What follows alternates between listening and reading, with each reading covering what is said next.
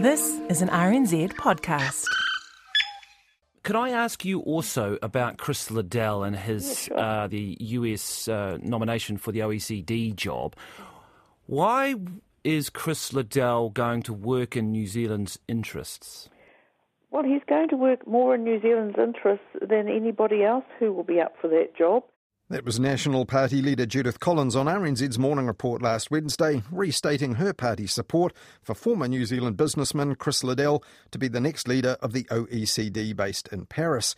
And as we heard earlier this month on Media Watch, that's controversial because the man that she's cast as the boy from Matamata is in charge of policy implementation at the White House in Washington, a key member of Team Trump, which is currently accused of actively obstructing the transition of power because the outgoing president won't accept defeat.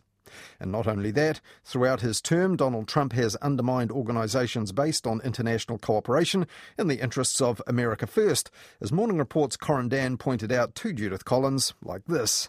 Well, I don't know if you saw Jack Tame's interview with Mr Liddell on the weekend. It's very clear from what he was saying. He doesn't think highly of the WTO, which is crucial for a country like New Zealand to have disputes sorted. You've got the US blocking appeal judges and stymieing the whole process. I'm sure that you'll find that when he's in that job, should he be fortunate enough to get it, he will be looking to the whole of the situation, particularly for New Zealand. Now, the interview that Corin Dan referred to there was aired on TVNZ's weekly publicly funded politics show Q&A last weekend. The interviewer was Jack Tame, TVNZ's presenter who was in the US to cover the election. On Q&A this week, I'm in the West Wing of the White House with a story we've been working years to bring you. New Zealander Chris Liddell, one of Donald Trump's closest advisors on life in the White House and his ambitions to run the OECD, from Matamata to the West Wing. And in a TVNZ1 News report, Jack Tame described the interview this way. This is the first time he's agreed to be interviewed about his role.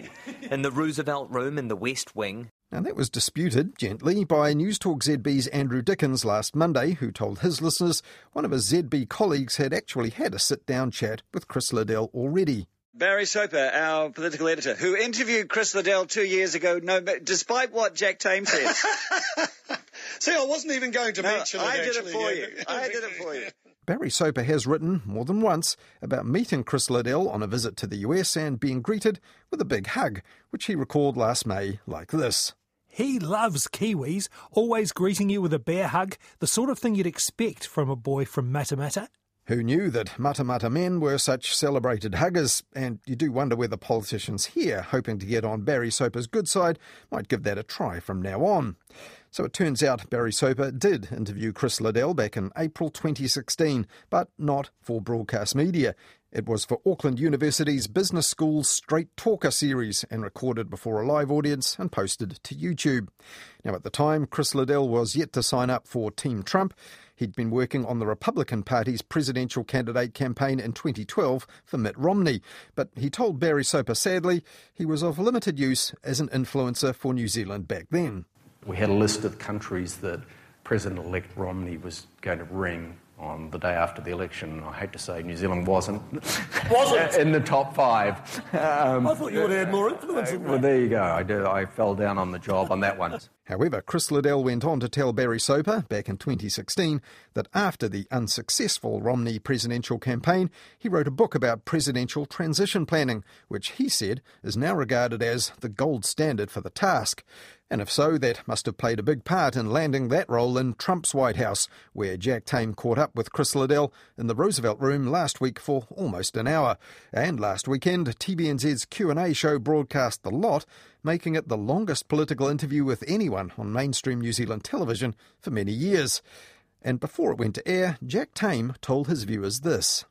Now, I have been hoping to bring you this interview for some time, and I've met with Chris Liddell in the West Wing on multiple occasions. Of course, Donald Trump is alleging large-scale election fraud. And given the sensitivity of the moment, we agreed on strict parameters for the interview. There are some subjects Chris Liddell simply will not comment on. That being said, he does address several of the controversies from his time in office. And that's a shame because that transition is now a deeply controversial issue, with Trump and his team basically not allowing it to happen and even sacking officials in key positions. But the criticisms and controversies that Jack Tame mentioned included the policy of separating children of would-be migrants from their families at the US southern border. And that was reported this way back in August by NBC News.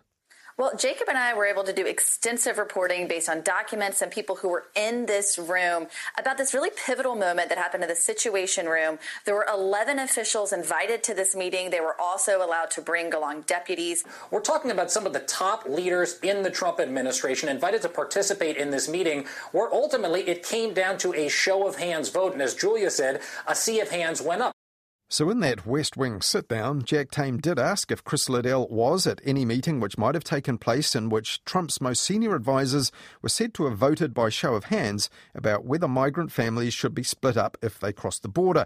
And Chris Liddell's pretty definitive answer included a bit of media criticism.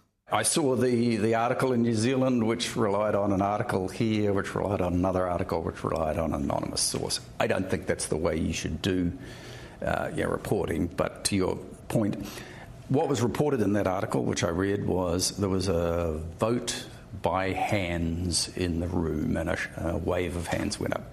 I've been to probably 1,000 meetings here, hundreds of principals meetings. We have never had a vote by a show of hands. We've never had a vote. This isn't a democracy. We don't run our own little democracy inside here. So whoever wrote that was relying on someone who certainly wasn't in the room and doesn't actually understand the way we run it. Now, the reporters from NBC in the US who broke that story back in August were Julia Ainsley and Jacob Soboroff, who's the author also of a book all about that controversial immigration policy, Separated: Inside an American Tragedy. And Jacob Soboroff also received the 2019 Walter Cronkite Award for Individual Achievement by a National Journalist. And Jacob Soboroff told MediaWatch by email this week their story was not based on third-hand rehashed reports from other media, though other media outlets have reported on that White House meeting in question. And Jacob Soboroff said that Chris Liddell said in Jack Tame's interview that NBC's report said he was invited to that meeting, something that he does not explicitly deny. Now, Chris Liddell went on to tell Jack Tame in that TVNZ interview he thought that family separation zero-tolerance policy was a terrible one and he didn't actually support it. But he also told Jack Tame there was nothing that went on in the Trump White House these past 4 years that made him uncomfortable enough to take a stand or walk away from the job. Chris Liddell also told Jack Tame the hollowing out of the middle class was tearing at the social fabric of the US, and then they talked a lot about world trade, free trade and protectionism. But Chris Liddell would not accept that the US response to the COVID-19 pandemic had been disastrous, saying instead things like, we're in a difficult transition period, and referring repeatedly to black swan events. And then he said this. I think there's going to be plenty of time for postmortems next year, as indeed there will be. Well, there will certainly be plenty more post-mortems this year and next, but little of what Chris Liddell said would have comforted people suffering from COVID-19 in the US. And Chris Liddell also told Jack Tame that 4 years on Team Trump had taken a personal toll. The way I describe it, look, I've lost friends from being here. I haven't lost my soul. People no longer communicate with you because you work for the police? Yeah, there's a mixture of people. Some people, to my face, don't want to talk to me. Some people just don't talk to me I never know it. But yeah, sure. This is a polarising time. But right now, the friends Chris Liddell needs are overseas ones, if he's to succeed as the US nominee to head up the OECD, representing 37 developed nations. And that brings us to one awkward question which Jack Tame didn't ask on the Q&A show last weekend. Why, after years of rejected requests, did Chris Liddell agree to talk last week for the first time about his role in the Trump presidency? Well, one obvious answer is that the Trump presidency is over, despite what the president and his loyalists still say. His chances of the OECD job now seem slim, but his pulling power in New Zealand as a big-name expat is still significant. No one else in recent memory has commanded an entire hour of mainstream free-to-air television from their place of work with one of the network's top hosts.